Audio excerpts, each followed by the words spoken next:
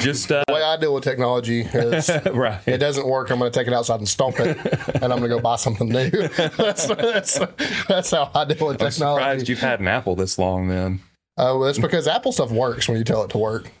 Desi had some pretty funny issues with her Apple, her new shit. You got to talk to me about my HP that I bought for school.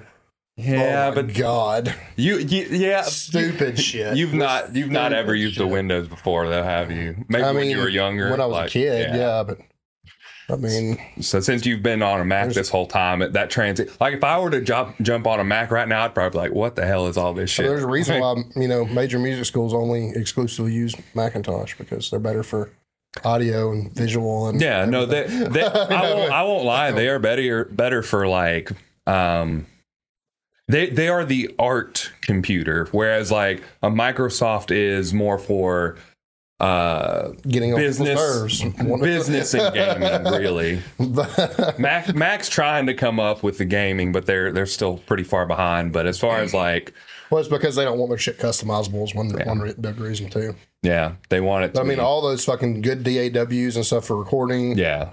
All the plugins for it, it's all almost exclusively written for Mac. They write it for everything else too, but it doesn't run the same. Yeah. I've gotten a few, since we started this podcast, I've kind of been dabbling in that kind of stuff. That's where I got that new one where it like kills all the background noise and stuff. Yeah. Last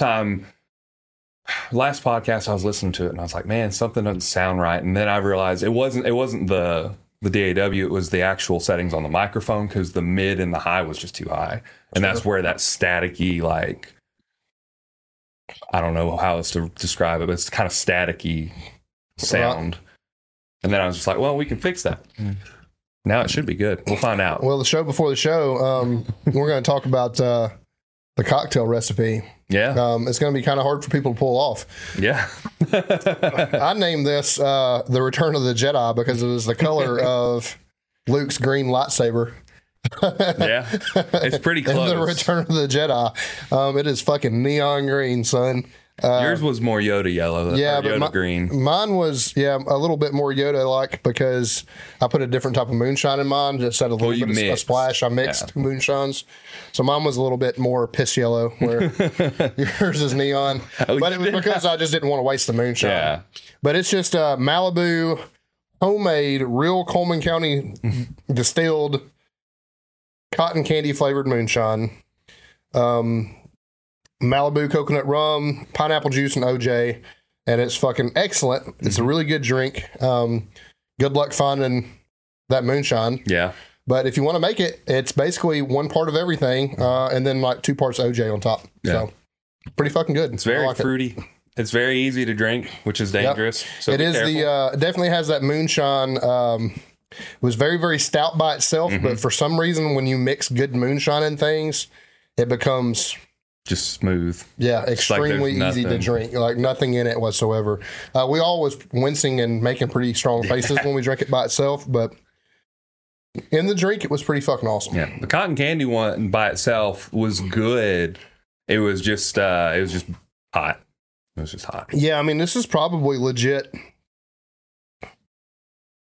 I mean, it's not like 190 proof, like a lot of match to it, but it's, I mean, it's definitely over 50% alcohol. Yeah, it's noticeably alcoholic, like very, but it's good. And it's a change. We're not going to have more than one of these for our own reasons because I really don't want to drink anymore. And Nathan's in prep. So it is what it is. Joe would probably say drink none, but we'll be all right. We'll survive with just one. No, I know he's doing your nutrition now. You should count this toward your carbs. He is doing it starting next Monday.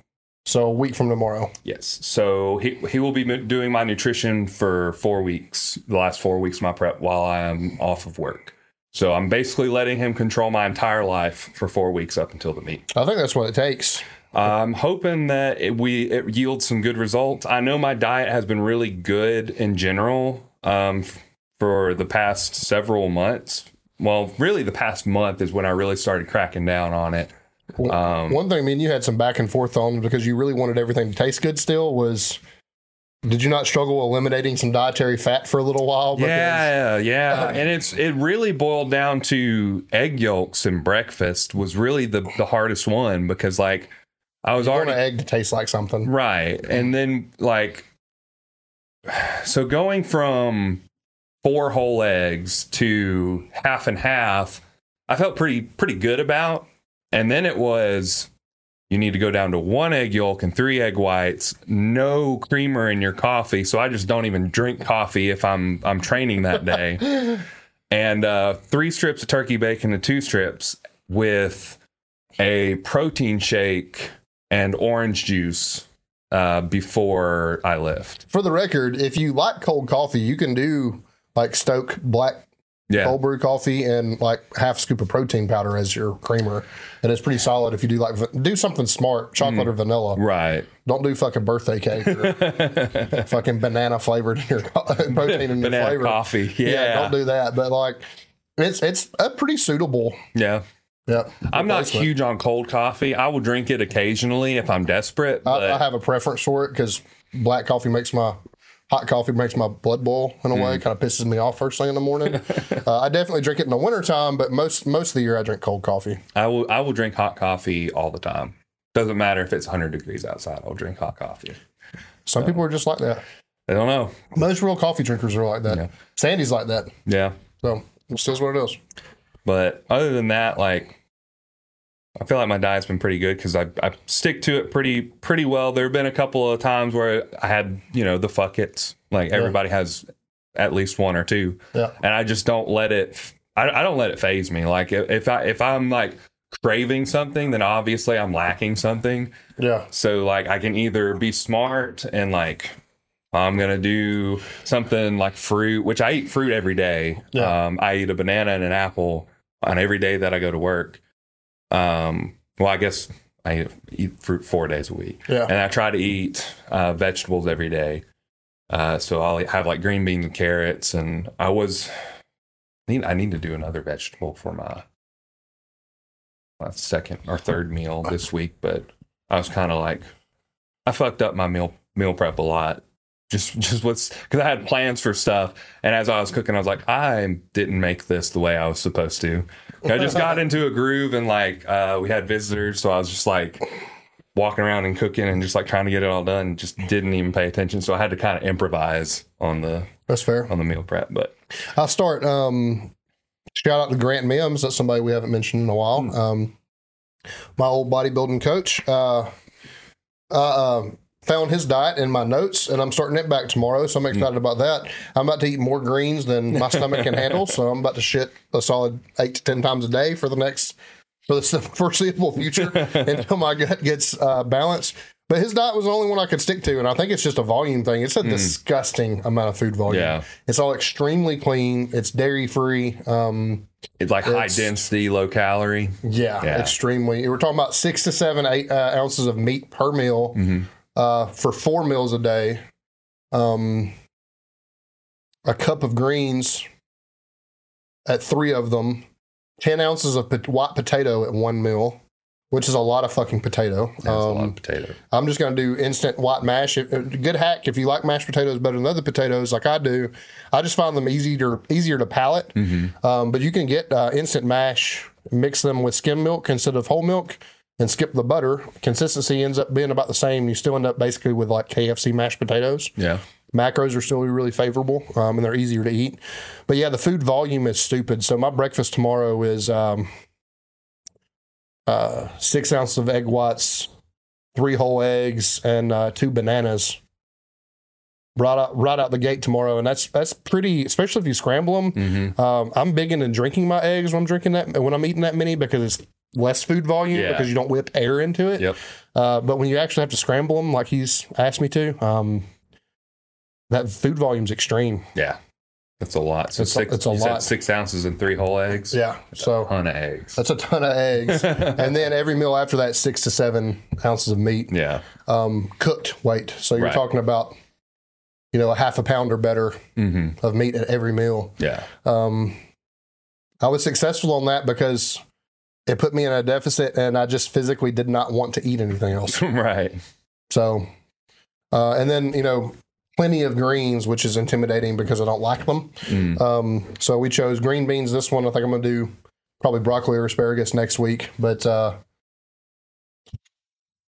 man, it's just a lot of fucking food. I actually like green beans, but the way I cook them, I do French style only. Yeah, French style green beans with some a little bit of oil and some garlic salt, and I fry them. Yeah, that's probably really good. I would like that. I don't get the oil. Yeah, so that's one of the compromises I make. Like, I feel like if I'm eating, if I'm putting myself in the position to eat more vegetables, I want them to at least taste good. So like, yeah, I'm not picky about vegetables, but I'm very picky about how vegetables are prepared. Yeah. And I would love to sit here and say, because I'm a proponent of this, that I could eat that volume of vegetables raw, but I cannot. Yeah. It's definitely going to, and like my greens, like leafy greens, are probably going to be collards and turnip greens and stuff like that, and not a salad. Yeah. Also, there's some temptation with a salad to overeat my fats because you have a tendency to want to use dressing when so it's actually helps me maintain my fat intake if I eat like a cooked green instead of, instead of a leafy green. Instead of a raw leafy green. So to get leafy greens in, they're going to be mostly collards, mustard, and turnip greens. Yep. Have you done cooked spinach? Can you do it? I'm not the biggest fan of spinach because it tastes like grass to me. I love every type of green. I love arugula. I love pretty much every type of lettuce except for iceberg. I don't like how tough iceberg is compared to, like, it gets weird, and I don't like the white parts of an iceberg lettuce. Really? Because I love the crunch of iceberg lettuce. I do not like yeah, I mean, the greener parts of iceberg is fine, but I do romaine much easier. All that weird shit. I'm trying to think about, there's one that's kind of peppery that I like a whole lot. I don't remember the name of it. Watercress. Never heard of it. Yeah, watercress is really good. It's in like mix. Like if you get like a spring mix or something, it's in mixes. Is it the purple colored one? No, it almost looks like more herbal. It's like a little stringier, and I think I know what you're talking about. It's really fucking good. But yeah, it's just easier for me to eat them cooked. Yeah, and my body doesn't process greens well. It makes me shit like crazy. So that's another reason why I'm kind of going to lean toward cooked greens. Yeah. So just helps with digestion. Yeah, as long as you're not cooking it in fucking a bunch of oil and ham hock and shit, like there's nothing wrong with turnip or collards or something like that. So that's what I'm probably going to do. And if you just salt them, that goes a long ways. Like, that was the only way I could stomach eating, like when my mom would cook spinach. Like, she would have like the frozen spinach and she'd cook it and get it real hot. It's like the consistency is really like algae. Spinach reminds me of, you ever watch the underside of your mower? Yeah, that's what chopped spinach or something reminds me, or cooked spinach. It's the same texture. It really is. I can't do it. It's bad, but if you salt it, it's palatable. What's crazy is I love spinach cooked in things. Like if it's in an Italian dish, if it's great as a pizza topping. Like all those kind of shit's fine, but. Yeah, when you by itself, I just can't fucking do it. My mom makes stuffed shells, and she stuffs it with like cream cheese, mozzarella, and spinach. Yeah. And when you can't taste the spinach, it's great. Yeah, when it tastes like cream cheese, it just looks a little green. You're like, I can fuck with this. Is good. It kind of just looks like you sprinkled a little parsley on it or whatever, and that's all. But no, there's spinach in there. The struggle's real. But yeah, that food volume is going to be ridiculous. My last meal's it's protein ice cream, so it's like a scoop of peanut butter, 2 scoops of whey, fat-free milk, and some ice blended up. Are you getting a Ninja Creamy? Huh? Are you getting a Ninja Creamy? A Ninja Creamy? Yeah. No, I'm just going to blend it up with my Ninja. Yeah, I mean, I'll end up drinking it, but... Right. That's another food volume thing. I'd rather it be a little on the thinner side so I can drink it as opposed to sitting there with a spoon and having to, dig in it for 30 or 40 minutes. I will say I found this new... It's probably not new, but new to me. It's like a frozen yogurt ice cream bar. It's from Yasso. Yasso? Yeah, we buy them. Yeah, those are awesome. Yeah, I wish that they were. They're actually pretty macro friendly. They are. But in that meal in particular, he wanted me to eat dairy free 40 to 50 grams of protein. So okay, so it's just not high enough protein for you to pair it with anything. Yeah. That's the only dairy I'll eat. Probably is like yogurt. That one time a day. Yeah. So. And I can do just about any type of yogurt. We'll do that's kind of like my sweet tooth thing now is frozen yogurt and what was the other thing that we got recently that was pretty macro? Those Jassos are fucking good. They are, man. Really, it tastes like a Bluebell ice cream bar, and it's fucking better macros. It's like Greek yogurt. Low calorie. Yeah, it's Greek yogurt. So it's 100 calories for one of them. and it's like the size of a regular ice cream bar, like maybe a little smaller. I like popsicles too, and we do the man, what the fuck are those things called? Outshine bars. They're just like pure fruit puree, basically, and they're frozen. I feel like excellent. I got those. You get like peach and pineapple and shit like that. Are they in like a green box? Like yeah, a they're in a green box. Yeah, they're so good. You can buy them with cream added, but they're obviously higher. Yeah. Wreck your macros. But yeah, I'm gonna start that diet back, and I think the best plan is the one you can stick to. And I was able to stick to his plan for 6 or 7 weeks. It's pretty solid. Uninterrupted, and that's really, really good for me. So we're gonna try it. See what happens. Maybe you'll feel real good, and you'll just be like, well, because I feel good, I'm gonna keep eating this way. Mm-hmm. I mean, that's what everyone says about like diets with a lot of greens in them. That just makes them feel better. So yeah, I think like I said, the biggest thing is don't get bored. If I don't get bored, I won't get hungry. So if I'm having to pound just tons and tons and tons of food, it's a little bit of a boner kill. Right. You know what I mean? So, yeah. It is what it is. You won't be craving that cheeseburger when your stomach's bloating out. And the good thing is I'm not limited in red meat or anything like that. Right. Like for my 8 ounces of potato, 8 ounces of meat meal, we're doing shepherd's pie. Okay. So it's basically, half ground beef, half mashed potatoes. Mm-hmm. So I mean, like, are you putting any vegetables in it, or I'm sure it'll get peas and corn like it traditionally does. Does it come with carrots? Do they normally do carrots? No, not peas and corn. It's peas and carrots. Okay. I'm sorry. Yeah, that's correct. Not peas and corn. I mean, if you want to put corn in, I'm pretty good about corn in anything, to be honest with you. I mean, I am too. The thing about the corn in that though is that it's higher and it's going to drive your carbs up. Yeah. At a meal that I'm already eating. Yeah, that's 10 plus ounces of potatoes. So. Yeah, that's the hard thing. But you got some PR songs? Absolutely. PR songs. So I've got 2, and they are both new to me. So all right, new stuff. Because that's better than what I'm going to do. You're going to laugh at mine. So this one I just heard, and I don't even know if I've heard any other music from this band. Like I heard it on my Spotify. I liked it, and I don't know if I know anything else about them. But the song was pretty dope. It's called "Heaven Shall Burn" by Eminence.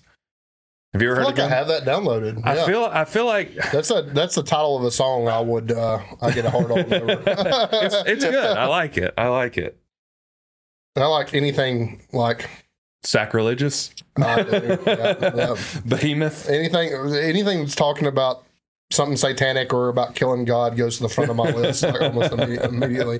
So I'm going to hit you with the really wild one first. All right. But this guy's underappreciated as a musician, and especially for metalheads is underappreciated. It's not metal. But there's just a darkness about all his music that I really, really appreciate. And it's really fucking crisp and clean in a weird dark way, but also kind of lo-fi and dirty in another dark way. It's just, the way he goes about his production is amazing. His bandmate was not particularly good in this band, but he's an awesome musician. But it's Blue Orchid by the White Stripes. Okay, yeah. It's fucking good. Jack White's a fucking genius. I mean, I've never really sat down and listened to him. You wouldn't like the White Stripes, but you would probably like the Raconteurs. Okay. It's a little bit more... Metalheads can kind of relate to like Led Zeppelin or something like that a little bit better than they can other like rock music, but it's a little bit more in that a classic rock vein than the White Stripes is. So yeah, but yeah, Blue Orchid by the White Stripes is a fucking awesome song. That video is super fucking creepy and I love it. Like, the White Stripes has a really famous song. Do you know Seven Nation Army? Is that what it is? Yeah. I feel like there was something else. My brother listened to the White Stripes. He was a fan of them. And there was a song that he would listen to, and I cannot remember the name of it. Fell in Love with a Girl, whatever the name of the song is. I don't remember the name of it. But yeah, that was one of them that was really big. But yeah, Blue Orchid by the White Stripes. Well, my second entry is going to be one that is... it's a lot more... I don't know why I've been getting into like new age metalcore lately. But like, it's like I don't know. It's weird because it's like clean vocals through. It's because we grew up on All That Remains and shit like that, right? Kill Switch. But it's like, it's not the kind of new age metalcore. Is not the kind of metalcore that I really associate with metal. Yeah, like it's fair. Yeah. Like Kill Switch, All That Remains. Yeah. I associate that with metal, but this I don't. it's got some hard parts to it, but it's not hard all the way through. But for some reason, I was listening in the gym and I was just like, man, this is fucking so when it slaps, cool. it slaps. Yeah. It doesn't fucking matter. But it's called Anxiety by Of Virtue. I don't think I've listened to them. That's a new one for me. I feel like they're pretty new. I listen to a lot of like Polaris and some old Operville sucks. That's not who I'm talking about. I'm trying to think. Wage War is pretty cool. Wage War? Yeah. I've heard some of their music. But I like stuff like that. So I could make that transition pretty easy probably. Yeah. So enter Zakk Wylde era Ozzy Osbourne. Okay. With I don't know how much you like this shit, but this is definitely like the beginning of heavy music for me and my listening. But I picked No More Tears by Ozzy. Okay, yeah, it's fucking cool. The bass line's cool. Zakk Wylde fucking rips in that song. Zakk Wylde's just an amazing guitarist. That song fucking rules. It's a heavy fucking song for 1990 or whatever it came out. So fucking like it, especially for a mainstream song. It definitely fucking, I mean, it's every bit of as heavy as, you know, I'm a real Metallica fan, and I think Metallica died with the Black Album, but that song's every bit of as heavy as anything on the Black Album. Yeah, I mean, that's fair. So, honestly. I guess it's just kind of like... So all you fucking, you know, Enter Sandman fucking rednecks can eat shit, and you can listen to No More Tears because it's a better song. I guess it's Hetfield's vocals that really make the difference, because Ozzy is always clean all the time. Yeah, but I mean, it's like in a power metal sense. So I like Iron Maiden and shit like that. That's so like true, Ozzy's not a jump for me, you know what I mean? So, and also I'm a huge Black Sabbath fan, so... Yeah. Sabbath is good. Sabbath is very good. I like some Ronnie James Dio Sabbath. I haven't listened to a lot of Dio's Sabbath, to be honest with you. But I do like Dio. Yeah. I think Dio's amazing, but... I mean, but yeah, that era of Ozzy was, I think, a little darker and a little heavier than previous years, so it is what it is. It's fucking good. So, got two old ones from me. One from 2003 and one from like 19... I want to say it's between 88 and 90, No More Tears is, so... Does it make you feel old to say 2003 is old? Because it makes me feel old. Listen, I gave up on that when they started playing Foo Fighters and Nirvana on classic rock stations. Like, stuff I remember the videos debuting for. You know what I mean? Like, you know. So I'm fucking over it. It's okay. I guess it's just me creeping up on 30, and I'm just like thinking back, like, man, I'm a dad. All my music is old music now. This stuff's not. I mean, not all of it's good, but there's just some really, really good, honestly, pretty heavy shit in the vein of like Stone Temple Pilots and Alice in Chains, and even some Pearl Jam and shit like that I really love dearly. And like, it doesn't feel like it should be classic rock either, but it is now. Right. Like, oh, how far we've come. Yeah, I mean, Soundgarden, like, there's some fucking heavy, some of that's fucking heavy, dude. Yeah. Like, it is what it is. Stone Temple Pilots bass player, name escapes me right now, but man, some of that shit fucking rips. It just fucking does. Scott Weiland was a cheesy motherfucker, though. It is what it is. Yeah. But I mean, that was my education. So I don't, even being a metalhead, I don't feel too guilty about that shit. That's fair. Like, I feel like if something is like, what's the word? Pearl Jam would be the only one I felt guilty about a little bit. By far the cheesiest of the group. They're okay. Like, I could be okay with Pearl Jam, like occasionally. Yeah. Like there's only so much Eddie Vedder a man can handle.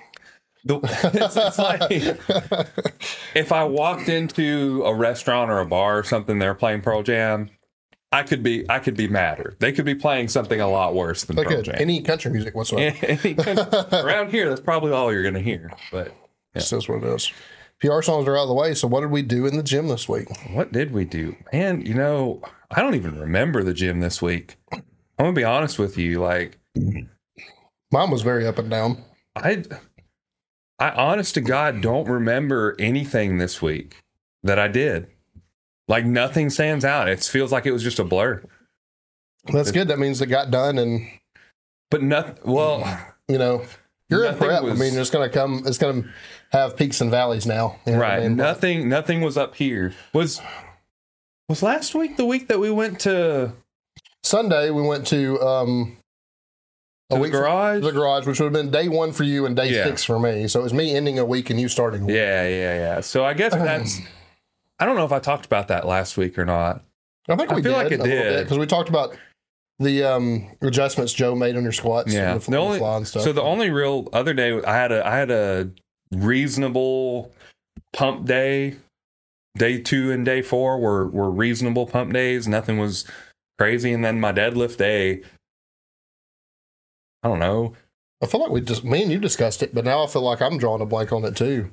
It's all about some power output, right? Yeah. So we were focusing on power. Maximal. Yeah.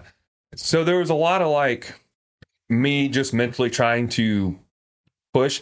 I have this problem, and I don't know why, and it's shown up in the past, where my first rep is slower than my second rep. That's almost every time. So we were trying to like mentally break through from that, and I finally did on the last set. And I was only working with like 480 or 475 or something like that. It wasn't heavy. So it was just kind of like trying to mentally break free from that power. Yeah, I mean, I'll be honest with you. Sometimes with that power, I was talking about power output on deadlift, I know it's mental because the first lift, you're not sure how it's going to feel. On the second lift, you already know, so you can like fucking. I was like, the first lick was easy, so the second rep, like, right, I ain't worried about this shit no more. Like, you know what I mean? Like, it's not that this past week. It wasn't that for me. I'm starting to remember as I talked about it. It was more that I was feeling pain in my knees, and this is just like a common theme for me is knee pain. But I was feeling pain in my knees and maybe my elbows too. It may have been just like overall joint pain. So I was like really like nervous about trying to just rip it off the ground, and like it just put power in it. Yeah. But once the first rep was over, I was like, okay, my CNS has adapted and I can just pull the second one so much faster. By the end of it, I was mentally just so frustrated. I was like, I'm just gonna like pull like I did the second time, but the first time. Yeah. And it went. Yeah. It was just like a mental switch was flipped, because I realized the pain doesn't change whether I'm lifting this or not. So it's not going to hurt. Right. But I was in the back of my mind, I was like, if I go too fast, I might hurt myself, might hurt my knees, hurt my elbows, whatever. But it never did. So it just took that eventuality of it's not going to hurt. So why are you not putting everything you have into these? And finally I did it. I think we did 1 or 2 reps at like 505 or something, just to kind of like, so I could pull something over 500 for my mental health, basically, because I was like, if I'm pulling sub 500 5 weeks out, that's kind of bad. Yeah. Like, it is what it is, especially for somebody that's about to pull 700. Like, you need some mental, like. Yeah, I need some wins. Yeah. I need some reassurance. Yeah, that's a. But we're still, next week is 5 weeks out. Collecting wins is a big part of it. I mean, it is. And I feel like I collected a few of it too this week. I had an up and down week. Sunday was my day 6. I think we may have talked about it on the podcast. Had struggles with squats and hip pain. Kind of discovered that was related to belt tightness. Belt's way too fucking tight. So I ordered a new belt, did the rest of my week beltless. It went fucking great. Hit 355 for a triple on close grip, which is that's nearly a PR triple. I hit 375 in prep for a triple with a regular grip. So we're getting pretty fucking strong. For sure.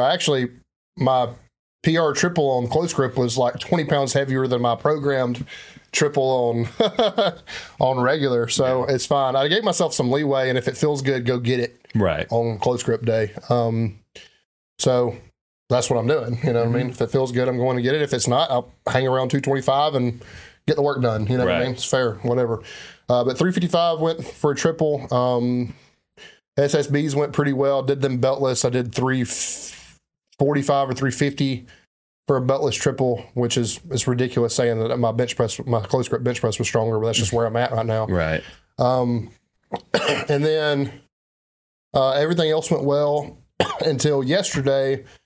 Did all it's my lightweight deadlift week, so I think I had 365 for 10 doubles every minute on the minute. Those went fine.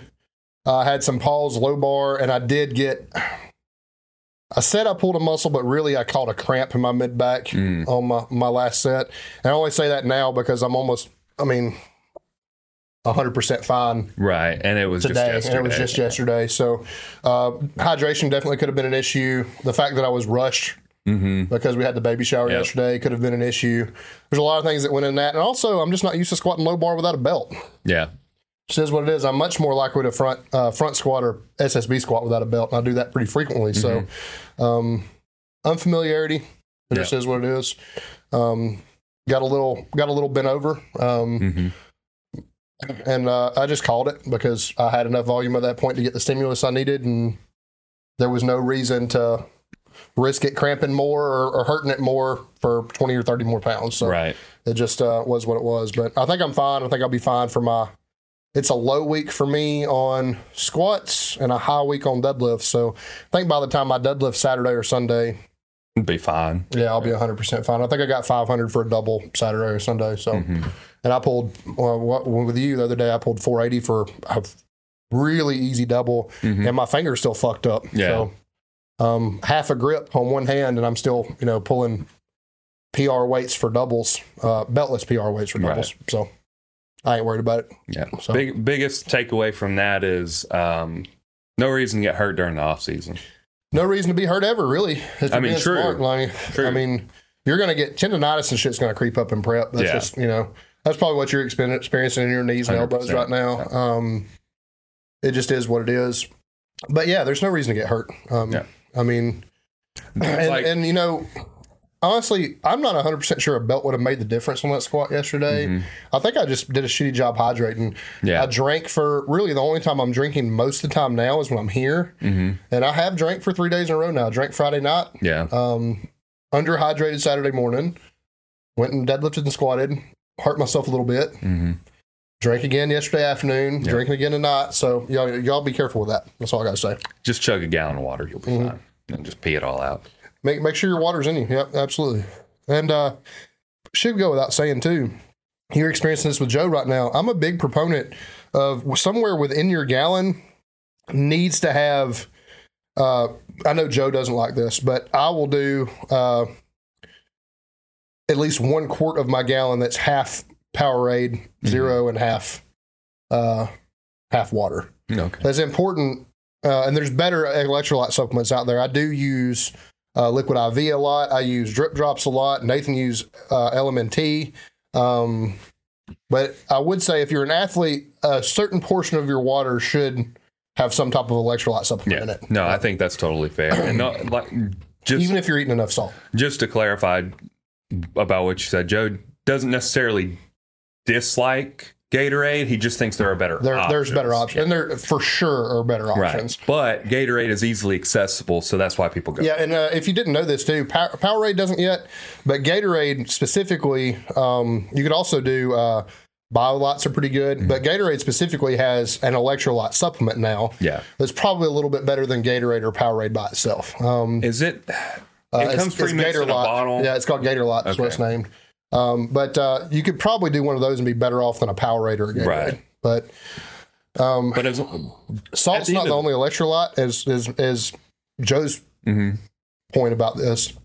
You also need magnesium, potassium, things like that, and not just sodium. So, and also sodium does drive your blood pressure up. So if you're getting your electrolytes from other sources, especially when you're on gear, it could be a little bit healthier to get those from mainly potassium or magnesium or something like that, not just from salt. So, yeah, for sure.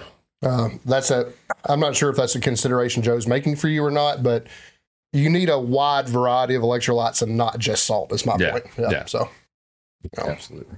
Is what it is. I guess that kind of the rant before the rant. Well, I don't know if the topic is really a rant, but it's more of just like something I think we both have kind of like started to develop more as we've gotten into the sport. We've talked about it before, how the more we train, the more we understand about powerlifting, the more we train like bodybuilders, stuff like that. But the topic of the day is more about bringing athleticism to powerlifters. So there's this big stigma, right, about the fat powerlifters, right? Yeah. They're out of shape, but they're strong, blah, blah, blah, blah, blah. There's a lot more knowledge now and a lot better athletes in the sport who are just destroying the old records of yesteryear. Because they're fucking athletes. Because they're training like athletes as opposed to drinking, eating cheeseburgers, and smoking cigarettes in between. Yeah, I do. I'm not going to lie to you. This is, and people are going to get pissed off about this. I really don't give a fuck. The fat powerlifter thing really was perpetuated by, 20 years of multiply dominating the sport. And I genuinely fucking believe that. Mass does move mass. Mm-hmm. But specifically, muscle mass moves mass. Right. And being fat is not the only thing to it. Right. I would say that maximizing your weight class is more important than just being big. And to maximize a weight class, you have to be as reduced in body fat as possible and as high in muscle mass as possible. Right. And there's quite a bit of wisdom to that. And that's what Joe's the first person that I remember posting about. If you are this tall, you should probably be competing in this weight class, ideally, if you wanted to be on a professional level. Right. But what Joe didn't say is, if you're 6'3", you should be a 308. But he didn't say you have to be a fat you need to be a fat 308. Right. It needs to be as much muscle mass as possible within 308, and that inherently is going to mean a reduced body fat percentage. Right. To maximize, I'm a big man. I'm 6'2". I'm not 6'3". But I'm a big man, so for me to be as good as I can in the 308 weight class, I need to be as muscular as I can be and as lean as I can be. Right. That leads us into this conversation of athleticism. And a point I made a couple of weeks ago, the first thing that comes to mind with athleticism is balance. Mm-hmm. That means unilateral strength. Mm-hmm. How much you can lift with one leg, one arm, those kind of things, and how closely your left matches your right. Mm-hmm. We're not talking about Joel Seedman shit. No, where you're balancing on a fucking yoga ball. We're talking about is your 10 rep max leg extension the same on your left as it is on your right? Right. Is your maximum your 10 rep max tricep push down the same on your left? How closely are you balanced between limbs, basically? Right. And then actual balance does come into play, but not like he's talking about. Right. You know what I mean? You're not talking about like training specifically balance. It's more like, well, maybe to an extent, but not to an extreme, right? Yeah, absolutely. So Joe has me doing like quadruped rows, which is about having a balanced core while you're rowing. So you're activating your back muscles while you're in a position that is really like, the first time I did it, I felt really awkward and You're weird. basically in a bird dog doing a run. Yeah, exactly. Yeah. So there is something to gain from that, but it's not taken to an extreme. Yeah, absolutely. That's the point.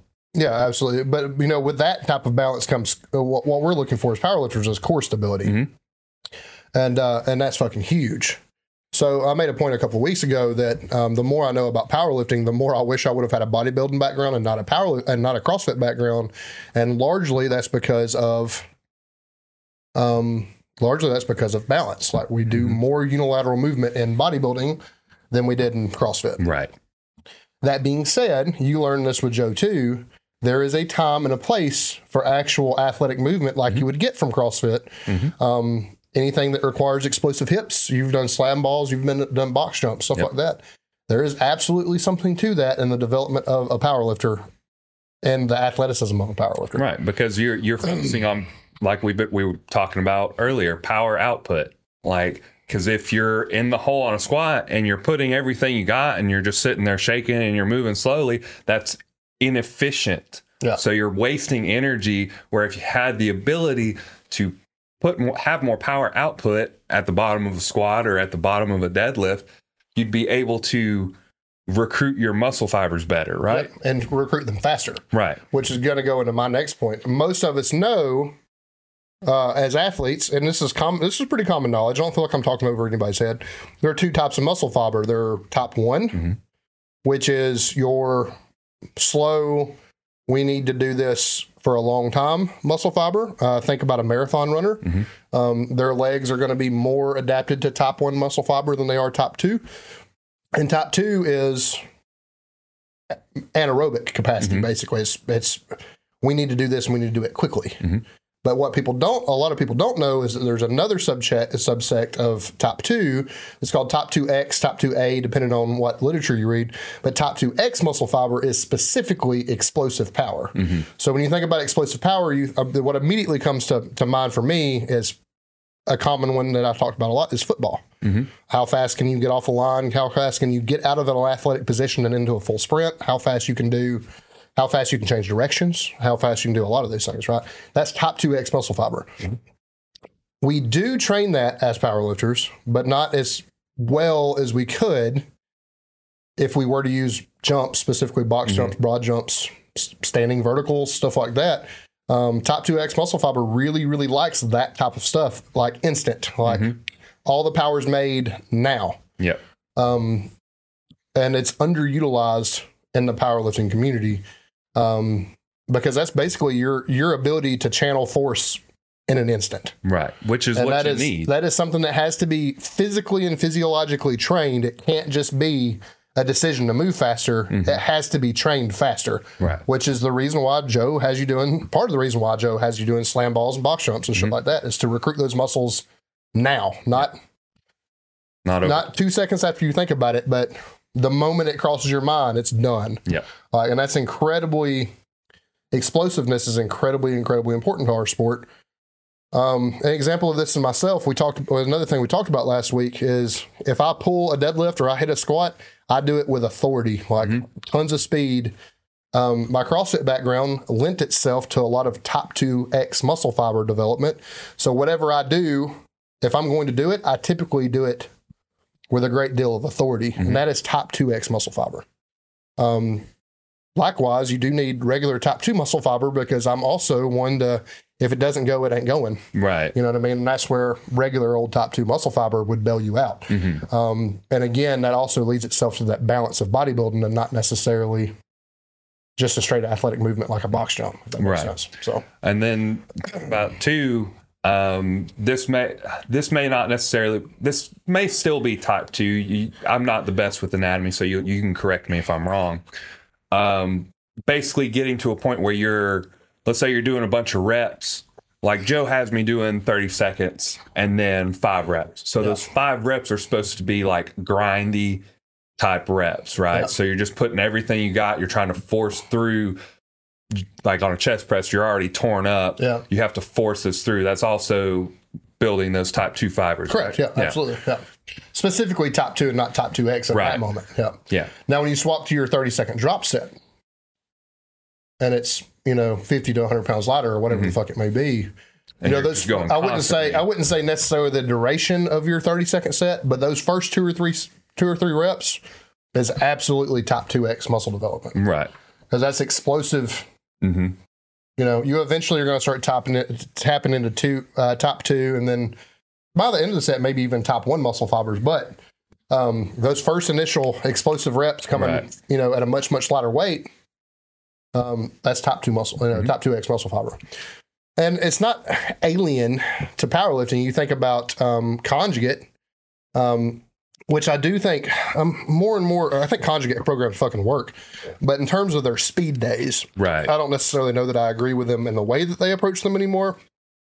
But Louis Simmons knew that a long time ago. Like, if we can have 2 days, 1 lower, 1 upper, dedicated to explosive movement within these powerlifting things, we're going to develop top 2X muscle fiber at a higher capacity. And then it's thus going to make our 1 rep max go up. You know what I mean? So this is not new to powerlifting. I would say that the way Joe approaches it is much newer and fresher than conjugate does. Right. I don't even know. I think while it's new to powerlifting, it's stuff that we've known in sports training. Right. When you think about a basketball player, football player, or even a fighter or something like that. But it's interesting, and it's an untapped resource. Yeah, and I don't think enough powerlifters use it. I even dabbled a little bit with it. Ron knew that. Ron had a CrossFit background too. He was also a really fucking good athlete, as it turns out. He was a really good baseball player. So he kind of knew some of these things too. But, I did a lot of jumps and stuff on the front end of my prep. Didn't do it the last, 6 to 8 weeks. Right. But initially in prep, I warmed up every squat day with box jumps. Yeah. And it wasn't particularly a lot of them. It might be 10 sets of 3. It might be something like that. But it's more to mimic the power output. Yeah, absolutely. And, you think about a jump, an athletic position is bent knees and bent hips. It is the beginning of a hip hinge or a squat. Yeah. So, and it absolutely develops that type of power for sure. But I don't think we do enough of it as powerlifters. No. I think there's definitely a place for it, and we could afford to do more of it. And that's something that when I eventually leave Joe and start programming myself, that's something I'm going to focus on. Of course, I'm going to ask him, I'm going to do what do you think I can improve on? What would you like to see me do while I'm away, while I'm doing my off season stuff? And, but I do believe I'll just be doing athletic movements. I'll be doing a lot of jumps and, we don't do enough twisting and turning as powerlifters. I was going to say, I was like side lunges, I started Cossack squats, which is a side lunge, but I mean, stuff like that makes you more durable too, quite a bit more durable. Right. And we miss that largely in a regular powerlifting program. Now, what Joe knows a lot more about than I do is Joe is also using these athletic endeavors to manipulate energy systems for you, which I know far less about. Right. In terms of the creatine systems and glycogen systems and stuff like that. And Joe knows more than I could even begin to. In fact, I can't even talk about it other than to give Joe credit for knowing about that. I mean, he really is training in the year 3000 when it comes to stuff like that. Because I've had 3 major names coach me in powerlifting, and none of them bring up energy system manipulation. Yeah. And they were very fucking good coaches. People that I would absolutely, 2 of the 3. Right. But Brandon and Ron in particular are 2 people I would send anybody, if you wanted to change from Joe tomorrow, I would tell you Brandon would be a good option. Right. I don't think he's necessarily better than Joe. Right. You know what I mean? But those are 2 people I trust wholeheartedly and would send anybody to Ron and Brandon. Right. And those things were never fucking mentioned. Right. You know what I mean? So I know this guy knows more, but just based on what I know, though, training these athletic movements are definitely going to train top 2X muscle fibers and are definitely going to help you with explosive power through a lift. And that being said, if you don't have a problem with explosive power, maybe you don't have to train these as much, but I still think you should consider keeping them in. To that point, I mean, a lot of professional powerlifters now, what were they before? They were athletes. They were playing baseball, playing football, even bodybuilders. We talked about that. I mean, bodybuilders can lack mobility and stuff a lot of the time that regular athletes don't. But like you're talking about people though with primarily athletic backgrounds, making the transition much better and much quicker than the rest of us. Yeah. Both of us were fucking nerds. Yep. We didn't do that. You know what I mean? And that probably has set us back some, to be honest with you. But you talk about somebody that's coming into the game with X amount of developed 2X muscle fiber, they're going to make some of these adaptations much more quickly than we have. Yeah. But it's necessary. And on top of that, apart from what Joe knows that I don't, you're also developing anaerobic capacity in terms of your VO2 max and stuff like that, which is going to help you recover between sets or even recover rep to rep intra-set, which is probably more important than recovery between. You know what I mean? You think about your heart rate variability, like if you can keep a low heart rate through like heavy sets, a stressful set of 10, you're going to be doing a lot better. You're not going to be like gasping for air. You're going to be breathing fine. You're going to be like, it's not so bad. Like it's heavy, but it's not so bad because I can still breathe. Yeah. Like that's huge. That's one thing that I've been really trying to focus on is just like, just being able to breathe under stressful situations. I'm still not the best at it. Sure. Especially when stuff gets heavy and I'm doing several reps, I will still catch myself breathing heavy through my mouth. But if you can like take the time to just nasal breathe and just like, even breathing out of your mouth, just like as long as you can, there's something about, and I can't remember specifics. There's something about you get more volume when you breathe in through your mouth, but the way it translates into your body is worse than breathing through your nose. Sure. I can't remember the specifics, like I said, but there is some science about it. And if you look it up, you'll get all the science. No, that's absolutely scientific. And I don't know the studies either or the exact science behind it, but breathing through your nose is more efficient than breathing through your mouth in terms of recovery and quality of air and stuff like that. Part of it is our noses are a natural filter, so you're probably getting more a more pure form of what you need than you are if you're breathing through your mouth. Yeah, and the reason why we choose to breathe through our mouth is just a volume-based reaction. Yeah, absolutely. You want somebody's having a panic attack and you're wanting them to control their breathing. What do you tell them? Yeah. Deep breath. In your nose, out your mouth. Yep. You know what I mean? Like, very, very common practice in terms of managing anxiety. And there's a reason that works, because anxiety, even though it's triggered by, mental things and stuff like that, is very much a physical manifestation of stress. And managing that stress is largely going to be putting oxygen where it belongs. Because an anxiety attack is a physical but just because it's a physical manifestation of something that's happened to you mentally does not mean there's not physical ramifications for it. And in terms of the actual physiological outcome of a panic attack versus a working set on squats, it's pretty much the fucking same. Yeah. In terms of how it's going to affect you aerobically and anaerobically. Right. You know what I mean? So, like, it stands to reason, this is layman's knowledge. This is not scientific or anything. It stands to reason that if it's better there, it has to be better here. So it's pretty simple. Now, to push this conversation down the road a little bit,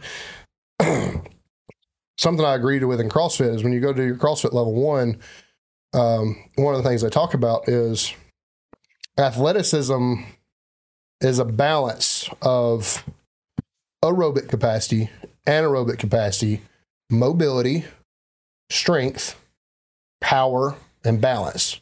There may be one or two other things in there. But largely you have basically athleticism. Their view on that is athleticism is where those things meet. I agree with that. Yeah, that makes sense. I absolutely 100% agree with that.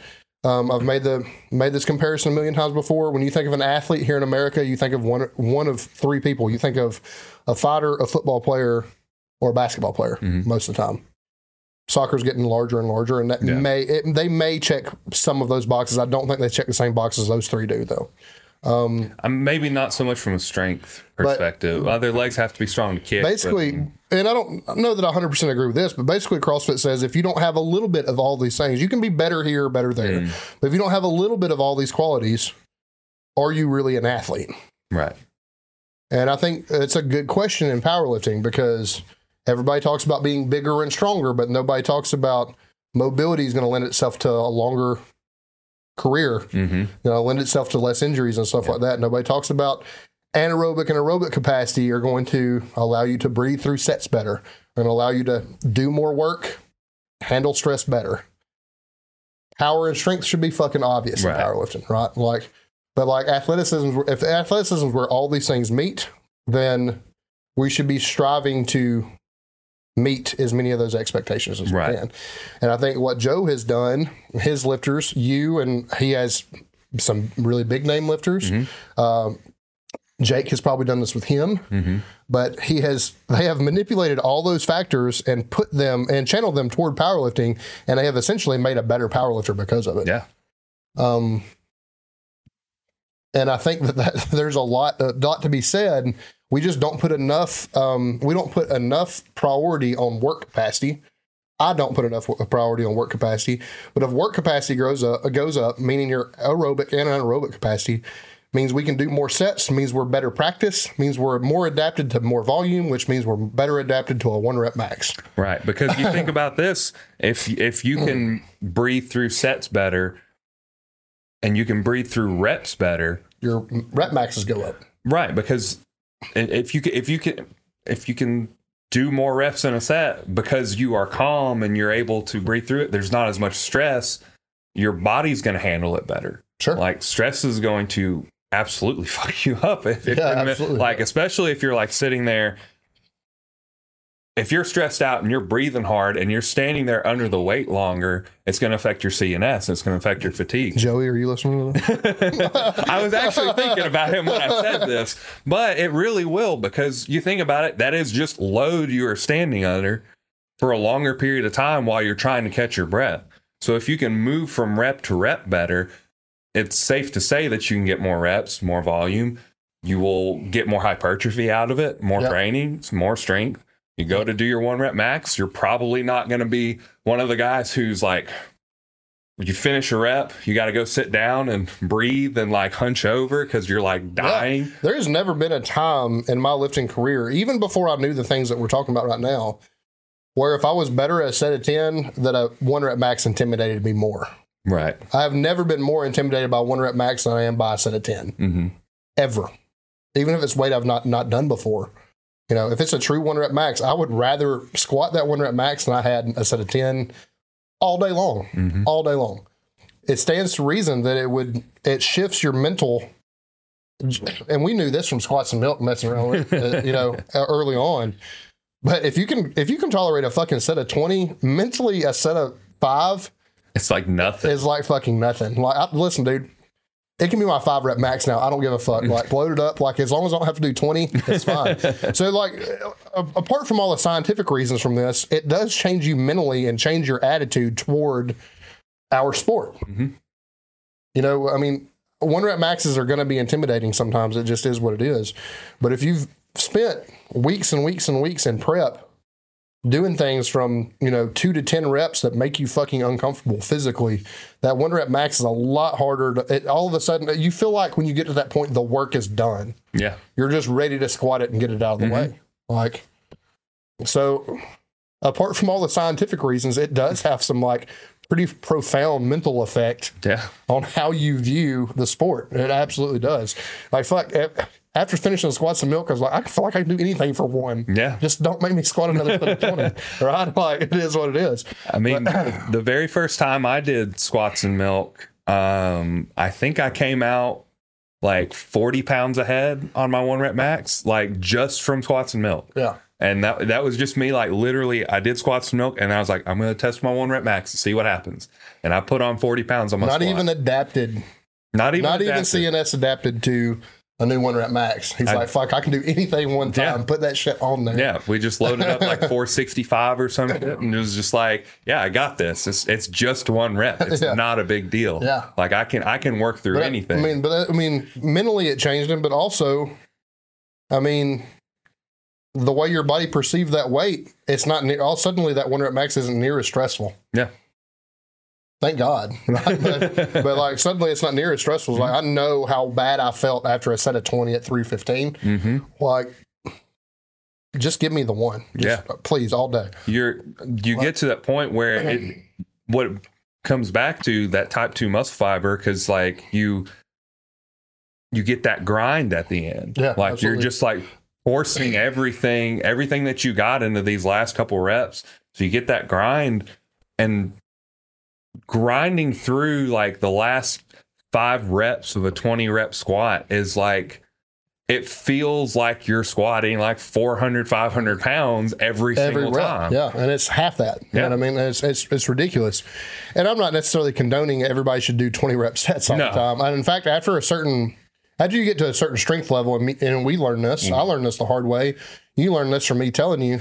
I think when you did it the second time, I was like, this is the last time you're going to be able to do this and it be fruitful. Yeah. Because you're just not going to be able to tolerate. You're not going to be able to tolerate a set of 20 at 405 3 weeks in a row. That's just not going to fucking happen. Not even 2 weeks, not even 3 weeks in a row, but 3 days in a row. You know what I mean? You're not going to do this anymore. It's not possible for you to do this anymore. At that point, it gets to a point where you have to train to be able to do a 20 rep. Yeah, absolutely. Like what's Tom Platt's record? It's like 25 at 525 or 5. It's something like that. Yeah.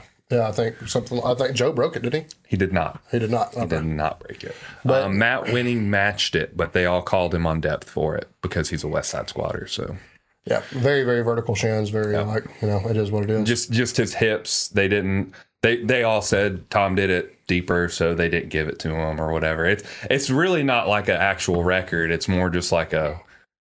It's almost for these professionals. It's almost like a rite of passage. Yeah. Yeah, it is what it is. But like. Nevertheless, though, like if you increase your ability to handle volume, your capacity for 1 is just going to go up. That's all there is to it. I mean, but achieving that balance, I just don't know as powerlifters. I don't think most of us take into account anything beyond the strength and the power aspect. And we really should be taking those things into account. I mean, that's what the whole conversation is about, right? Yeah. So, and there's a lot of stuff that you can do just to, like, as far as like aerobic, anaerobic. You can do sprints. You can do assault bike sprints. Just doing more walking. Even just walking on the treadmill, like even list cardio helps with what we're talking about. Yeah. Now, it doesn't necessarily have to be challenging your anaerobic capacity. Steady state's fine. Yeah. And it's honestly fine for steady state cardio. Low intensity steady state cardio can reduce your cholesterol. It can give you a lower resting heart rate. All those things are going to be indicative of you being able to recover better between sets. I would say that training your anaerobic capacity is going to be better for you intra-set. But so there's reason for both automatically, like talking about it now. So, I mean, I do remember, like, when I was doing CrossFit regularly, I could handle a lot more volume, just stupid amounts of volume, because I could breathe through it. Can't do that anymore. You know what I mean? Like, I mean, part of it's because I'm stronger. The other part of it's because I'm 280 versus 220. You know what I mean? But I mean, there's a reason to train every one of these things, and we just we just don't do enough of it as powerlifters. So, but just going back to the weight thing. If you were like, you're saying like you could breathe better at 220, but if you were a lean 270, I feel like you would probably still breathe through it just fine. Like if you absolutely. were like I'm not 9% or something like that. The good thing about, I'll tell you, the good thing about anaerobic and aerobic capacity is your lungs develop faster than anything else in your body. This is something that you could have, not necessarily at an elite level, but you could have at a vastly improved level at just like 6 weeks. Right. There's a reason why sedentary people, I've used this example a ton, can use an app like Couch to 5K and go from sitting on their ass to running 3.2 miles unbroken in 6 weeks. It's because that develops a lot faster than strength does. So, like, it takes... That's another thing that's ridiculous for us as powerlifters for not training these things, because it's a pretty minimal investment for incredibly large... It has an incredibly large return on investment for minimal effort. Right. Like for Austin now, like I have simply put 10 minutes of whatever type of cardio he wants to do at the beginning of every one of his workouts. Austin is trying to cut, but Austin's a very, very strong individual. He's got his diet right and stuff like that now. It's not affecting his lifts very much at all. Yeah. When I was doing that regularly, I felt like I moved better the first 2 or 3 sets than I typically do. I don't know how you feel, but a lot of times as a powerlifter, I feel like my first set's my worst set. Usually, after I get out of my way, I'm a little bit more warmed up and stuff like that. That 10 minutes of some type of steady state cardio got my body temperature up, and I was a lot more loose and a lot more. I just felt better going into that first set, if that makes sense. Yeah. So, like, I mean, it can be as simple as you're just going to warm up.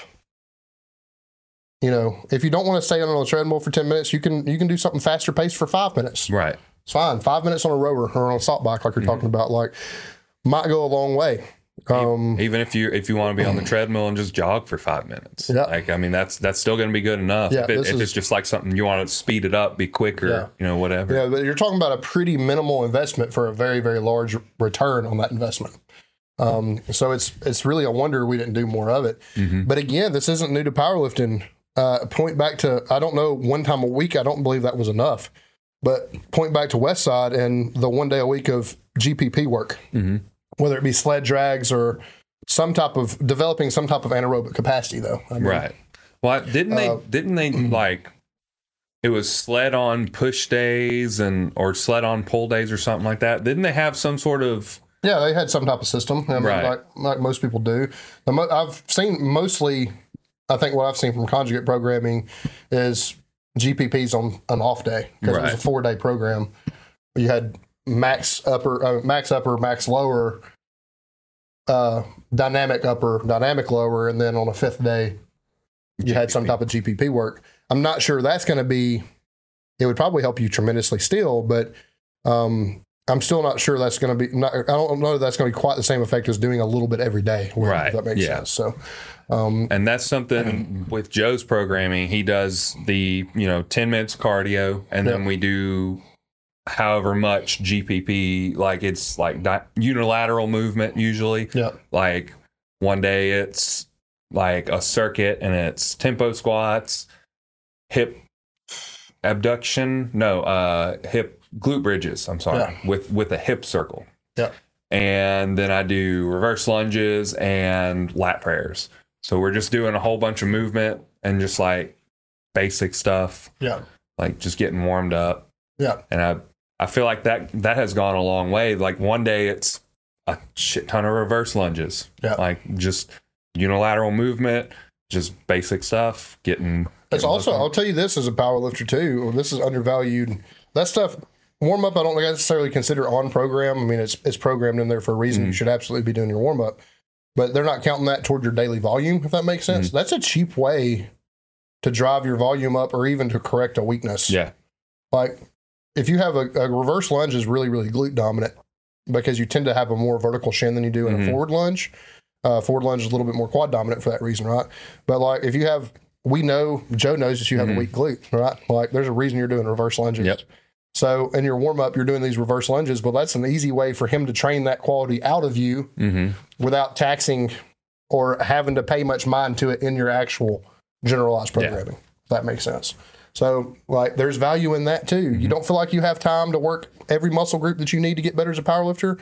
Throw that muscle group in your warm up. Yeah. Do some glute bridges from reverse lunges. Yep. Do some fucking pec flies or whatever it may be that you're trying to hamstring curls. Yeah, whatever you're trying to do to bring up. Like it's not to say that you shouldn't do it a little heavier and a little bit more aggressive in your programming, but like you do that daily, you're going to develop some work capacity and some strength in those muscles that maybe you didn't have before. So with a lot less investment in terms of time. Yeah. So most of us are going to read a warm up like shit. This is something I need to do quick because I have all this other shit to do.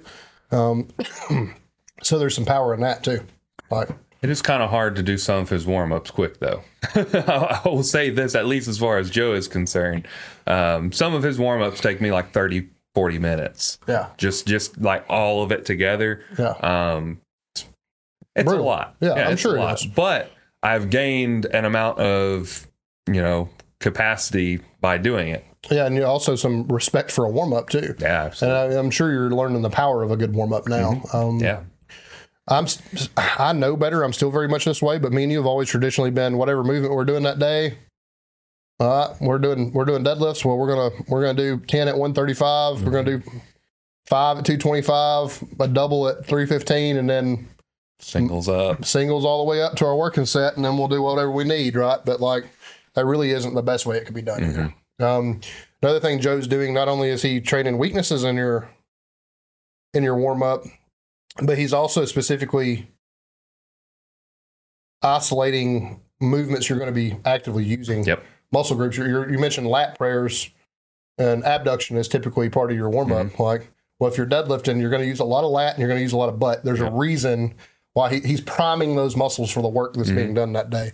So there is and it also, that helps with mind to muscle connection. Mind to muscle connection is probably going to be easier to achieve in a lat prayer than it is in the deadlift. Yeah. Well, if you're a little bit more of your lats and what they're doing prior to deadlifting, you're more likely to be able to channel that when you actually get to your working exercises. Absolutely. So, a lot of power on that. Smart man. He is. He's been a blessing to have. We're gonna have him next week. Knock on wood. Well, as long as nothing gets messed up. Yeah, next week, 30th. That'll be fun. I don't know. Did you have anything else you wanted to bring up on that? I think we had a pretty good discussion. I think my ask of powerlifters listening is to be more open-minded. My athletes are probably not going to have a choice. I feel like I've learned a lot from your experience with Joe and talking to Joe, and then also my experience with Ron.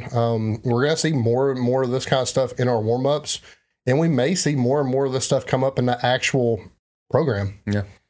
Definitely in off season. I think there's power in that in your off season, and just like focusing on, like with me, it's going to be focusing on power output because that's my biggest weakness right now, is that I just can't generate that force right now from my movements that I'm in. So I'm going to be doing a lot of jumps and a lot of slams and whatever, just any other thing he has advice on. I'm just going to do that. I mentioned, I pull really, really fast on deadlift. That's because of my background with power cleans. You can't do that fucking slow. Right. I mean, I know, when you're initially coaching it, you coach slow to the top of the knee and all that stuff that you coach in a power clean. But when you actually get proficient at the movement, none of that stuff's necessarily, at least it's not visibly true anymore. Does that make sense? You're still pulling with quite a bit of authority and power.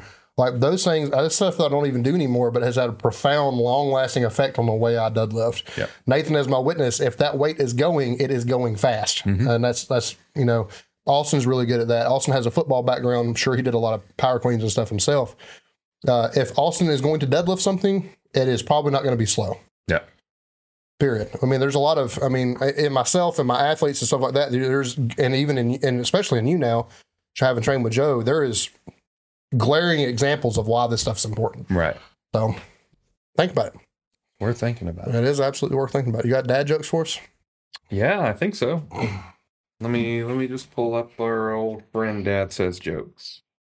Let's see what we got. I believe I have some saved here somewhere.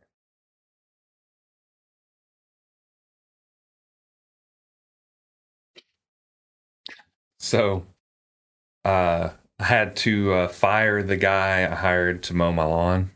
He just didn't cut it. That one's pretty good and fairly obvious, I feel like. Yeah, it's pretty obvious. Hey, what's big and white and can't climb trees? What's that? A refrigerator. They definitely can't climb a tree. That was so fucking bad. So it's been 6 months since I joined the gym, and I haven't seen any progress. So tomorrow I'm going to go there in person and see what's really going on.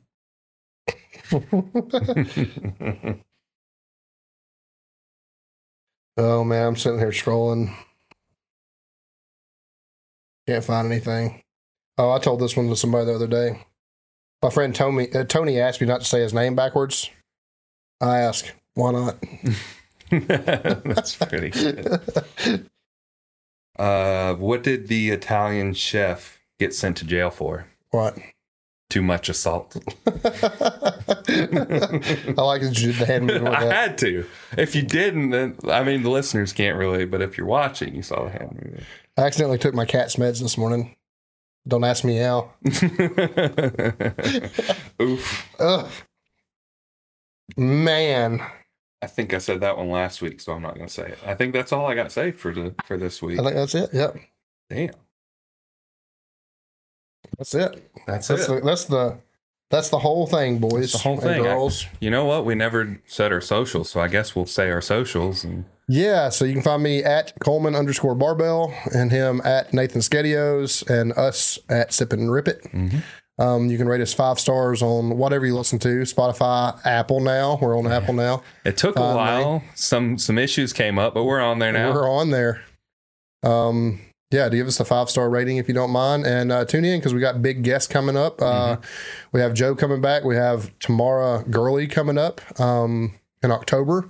Hopefully we'll have Ron on sometime. Yep. And I got a couple of clients we might have on too. So on the in-betweens. So y'all, stay tuned. Have to talk to Joey and Lance when they finish their meet. I'd love to have Joey on, but I'd love to have Lance on because he has because I've honestly probably done too much shitting on vegan and vegetarian diets, but Lance has done really, really well and is now a trainer himself, which I'm really excited about because I really trust and believe in Lance's methodology and the things he believes in. But I would really like his perspective on what it takes. He has a very realistic expectation about what it takes to be a vegan and improve. He supplements really well. He eats really well. He does everything a little bit better than most people in my experience with his dietary restrictions. So I would love to have Lance's perspective on those things. We haven't visited, to that degree, diet in a while. Yeah. I do believe that he is a moral vegan, which I support more so than a dietary vegan. Yeah, absolutely. Because I don't think Lance is going to sit here and tell us, he goes out of his way to make sure he supplements the right things. So I don't think he's going to fight us on the nutritional facts of it. You know what I mean? I think he's very, very much aware of those things. But I would love his perspective on vegan and vegetarian diets. And also just in lifting and stuff in general and what he's doing with his clients. And I would like to know specifically with Lance what he's doing for people that don't eat the way that he eats. Right. So it'd be an interesting conversation. Yeah, I think so too. I actually sent somebody his way last week. You have the friend that's a vegan at work, right? Mm-hmm. Yeah, Lance would be a fucking great coach for him. Yeah, I sent him that way, and he was impressed by the pricing of his coaching, and he was like, I think I'm going to do it. He talked to his wife. His wife said, yeah, you should do it. That seems like a really good deal. So yeah, I think Lance would be a good coach for anybody, but especially in that situation because he can shed so much light on the rights and wrongs of it. So absolutely. Yeah. There's only so much you can say as someone who eats meat to a vegan. Yeah, because we just don't live that lifestyle. Right. So, I mean, I can offer all the advice that I have. One of the biggest reasons for us to eat meat is the efficiency of it. I mean, other than the fact that we like it. But protein wise, it's incredibly efficient. And he, goes out of his way to make sure he hits better protein numbers than I do, and he's not touching beef. You know? So it's impressive. You know? So, absolutely. So look forward to those things. I think that's pretty much the end. Yeah, I think that's it. That's it. Bye, guys.